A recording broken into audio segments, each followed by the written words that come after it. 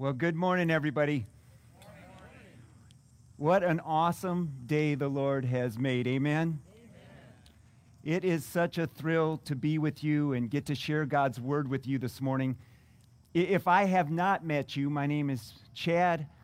I am the new guy in town at Mercy Road, and I am thrilled for Mike and his family.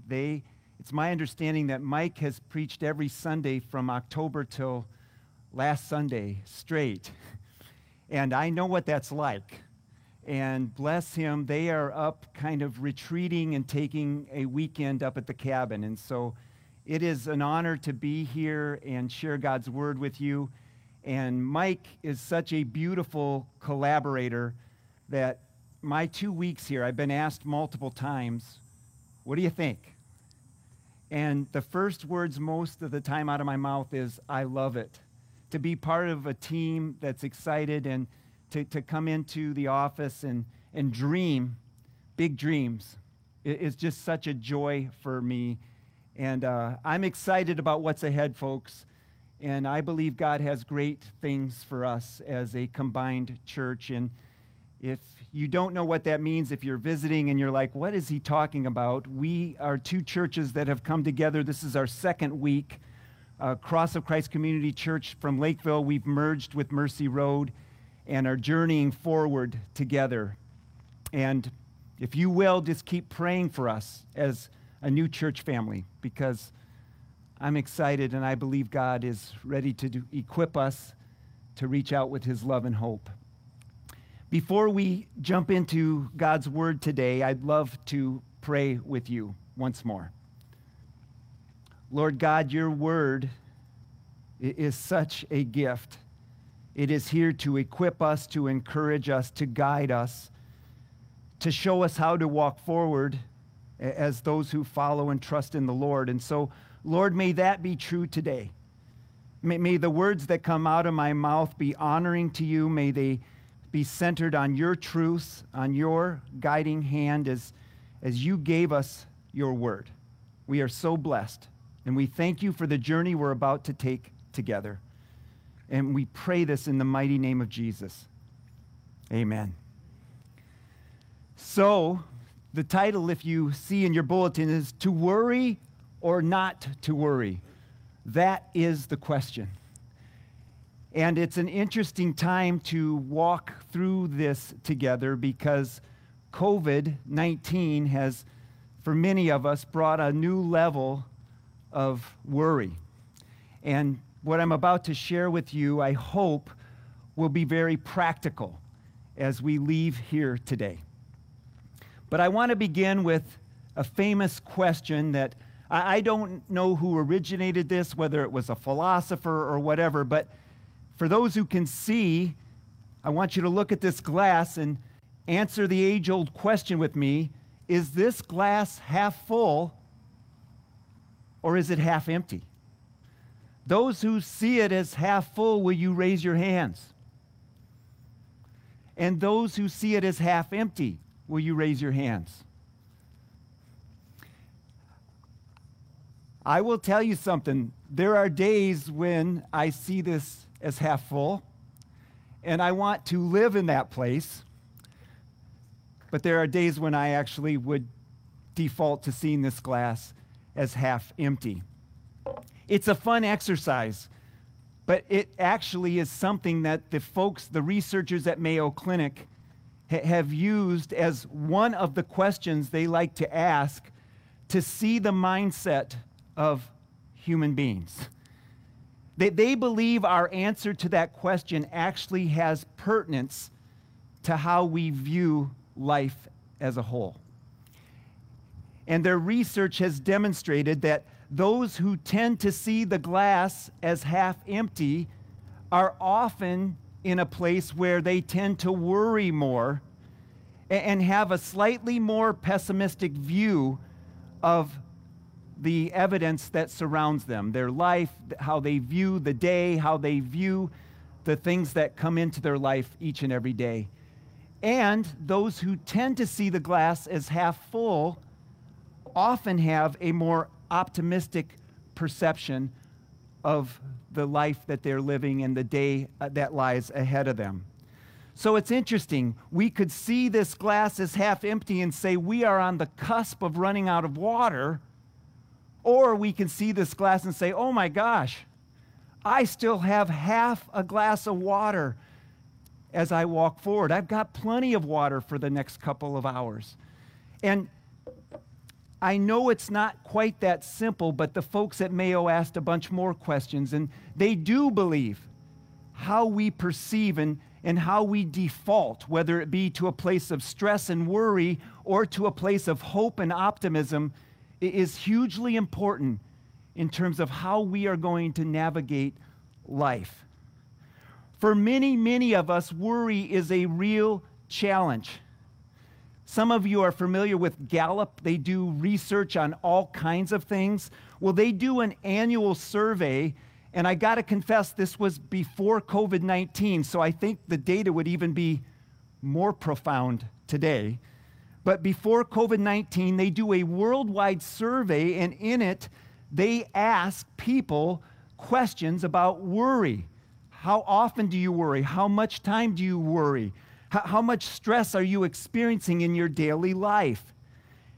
And the evidence says that Americans were more likely to be stressed and worried than almost any other nation in the world. In fact, I believe last year we may have become number one. The United States is still number one in one thing, and that's worrying, okay? We are great, great worriers, and I'm not sure that's a good thing. But it is the evidence that lays before us. 55% of Americans stated that they were experiencing high levels of stress and worry. This was one of the highest rates of the 143 countries that took part in the study, and it beats the global average by a full 20 points. So we are phenomenal worriers as a nation. And there's more evidence than that I just want to share before we dive in. Another study predicts that by age 64, think about this, by age 64, many of us will have spent a full 5 years of our lives fretting and worrying.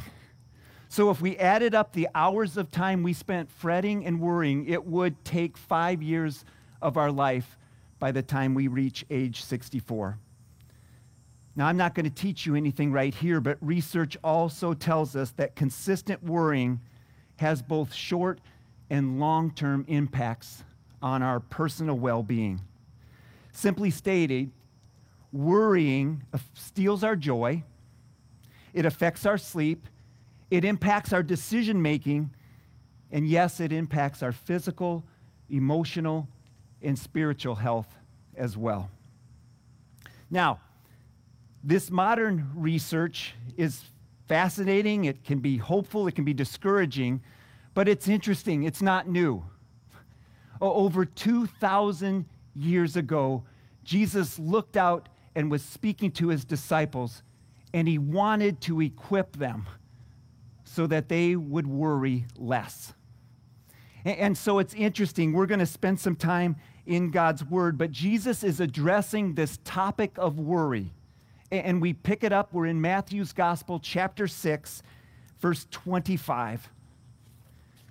Jesus says these words to us, "Therefore I tell you, do not worry about your life, what you will eat or drink, or about your body and what you will wear. Is not life more important than food and the body more important than clothes? Look at the birds of the air. They do not sow or reap or store away in barns, and yet your heavenly Father feeds them. Are you not much more valuable than they?" And when Jesus turns a question like this, he wants you to know the answer is yes, with an exclamation point, that you are far more valuable than they. Jesus wants you to know the implied answer is yes, you are more valuable than the birds of the air. Are you not much more valuable than they? Who of you by worrying can add a single hour to his life? And why do you worry about clothes? See how the lilies of the field grow? They do not labor or spin. Yet I tell you, not even Solomon in all of his splendor was dressed like one of these. If that's how God clothes the grass of the field, which is here today and tomorrow is thrown into the fire, will he not much more clothe you, O you of little faith? So do not worry, saying, what shall we eat? Or what shall we drink? Or what shall we wear? For the pagans run after all these things, and your heavenly Father knows that you need them. But seek first his kingdom and his righteousness, and all these things will be given to you as well.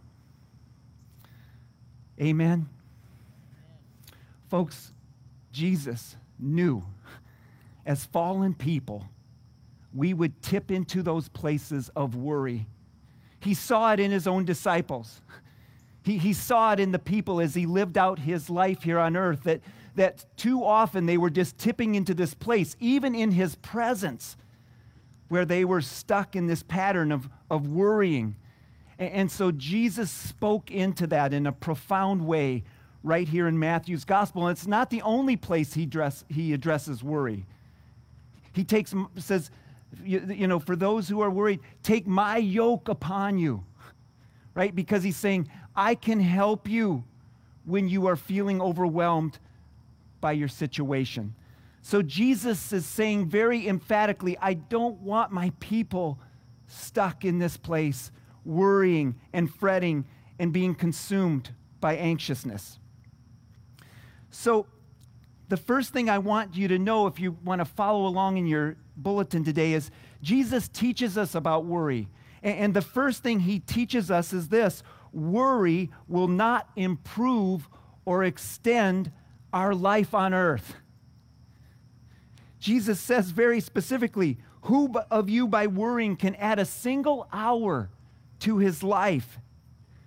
And we know full well, in fact, it does just the opposite.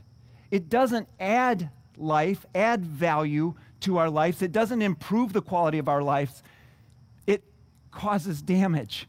It causes us to get stuck, and we actually spend time less sleeping, and the quality of our time is worsened by our worry. So Jesus says, not only do you not gain an hour of life, but the evidence actually shows us that we actually probably lose life, and the quality of life is certainly damaged in worry.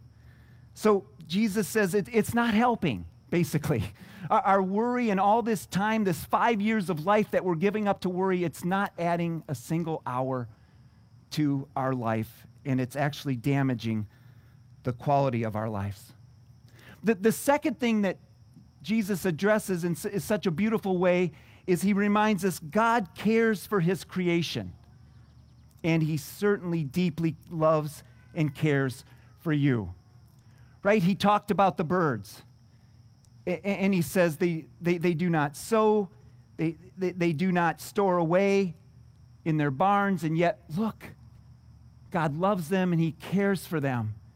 And if this is true, do you not believe that he cares and values you? Folks, you need to understand, if you're feeling broken or disconnected or distant from God, the reality is he loves you and he cares for you. And his deepest longing is for you to remain connected and whole and full of hope and life, because that's what he desires for his children. And so Jesus does this beautiful contrast because he already loves his creation. Remember in Genesis, he says he created and it was good. He created and it was good. He loves his creation. And then Jesus says, and beyond that, he loves you even more. And so if he's caring for and knitting together his creation so that it can work, just imagine how much he cares for and loves and wants to care for you. So I would guess, if I went around and we could practically ask everybody to raise your hands and take a poll, I think as those who love Jesus, we know this up here, right? I think most of us are saying, Chad, you've taught me nothing new so far. We know this. This is a great passage. I've seen it before. But living this is harder, right? I mean, I think we can know it practically and say, Jesus has taught, and I get that I should trust God, and he's with me, and he cares about my every moment of every day. But man, actually living this has not been working out very well for me. And I just have to say, I spend time in this word every day, and I long to live this out in a fullness where I could say, worry's gone. Guys, just follow my lead. I never lose sleep. It's absent in my life, and I can't do that because I battle this just like some of you. I think I'm better by far than I was before I knew Christ. But I'd be lying to say this case is solved. I've still got work to do, and I still have to confess and get right so that I can keep confessing and casting my cares on to the Lord. I have to cast every day to overcome my own worries. So I don't want you to think, oh, yeah, that's great, Chad. I'm still in this battle with you. But that's not where Jesus wants us to live. He wants us to be overcomers, and he wants us to not get stuck. And the good news is Jesus was very practical in this passage too. I want to bring our attention back to verse 33. Look at this with me again if you have your Bibles, but I'll read it again. Jesus says, after laying this beautiful picture out, he says, but how are you going to do this?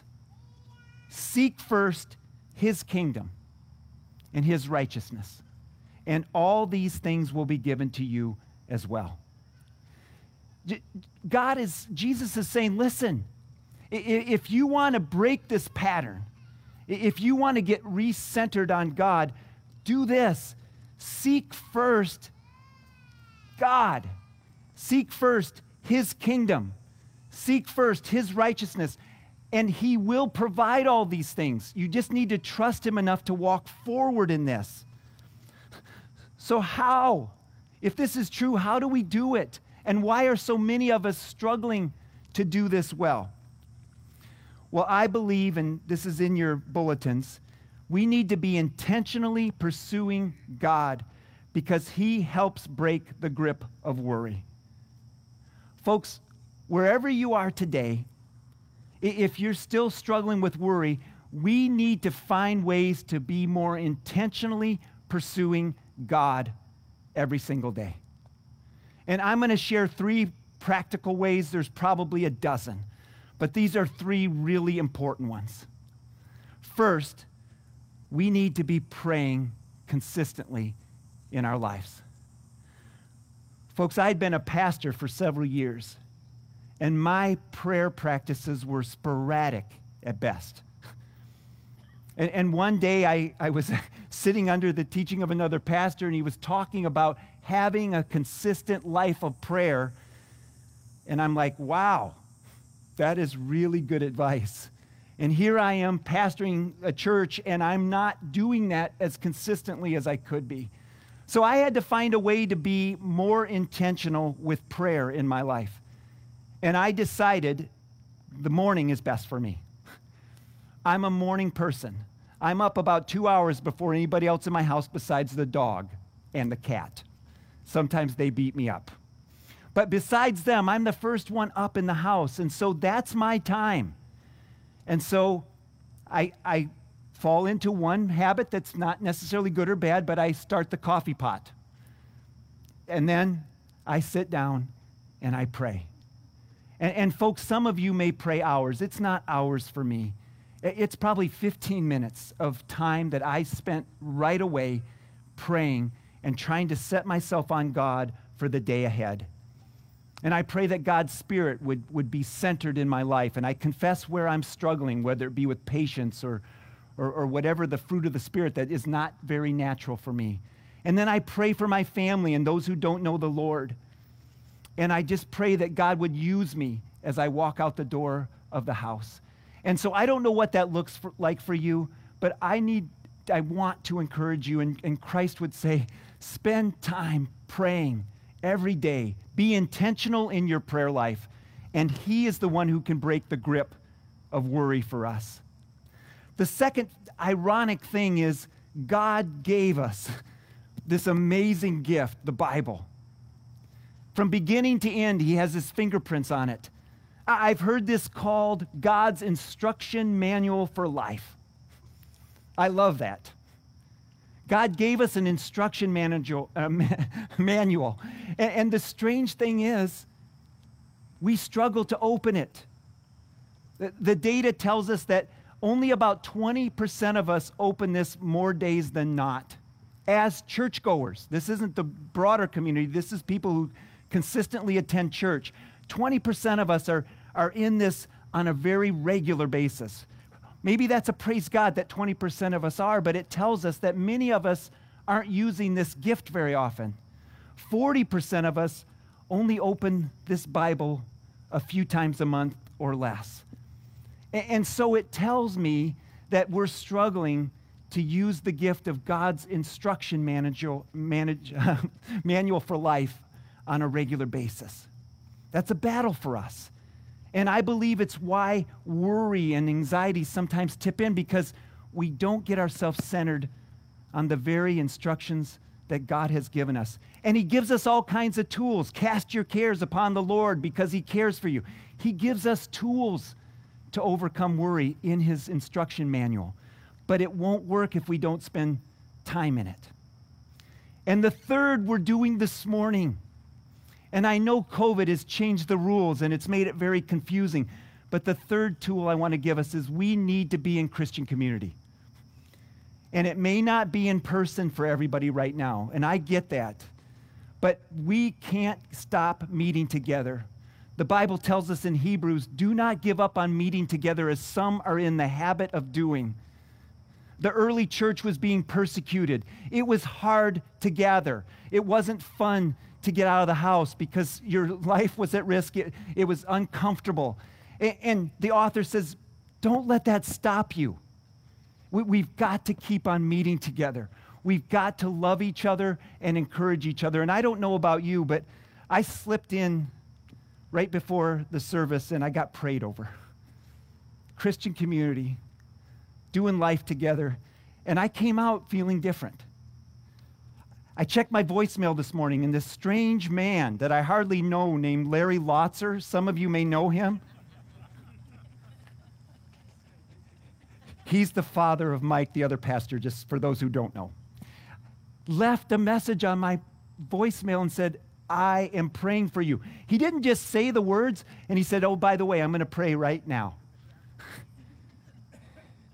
I was sitting over here worshiping, and some of the folks from Cross of Christ came over and said, don't you worry. We're praying for you right now. Folks, we need each other.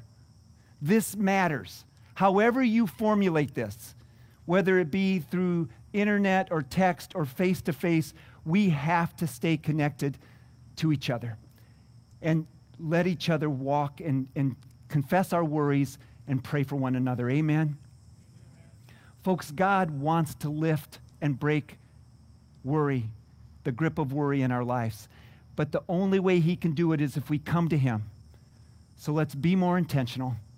Let's come to him routinely and watch what happens in your life in this portion and as he breaks the grip of worry. Will you pray with me?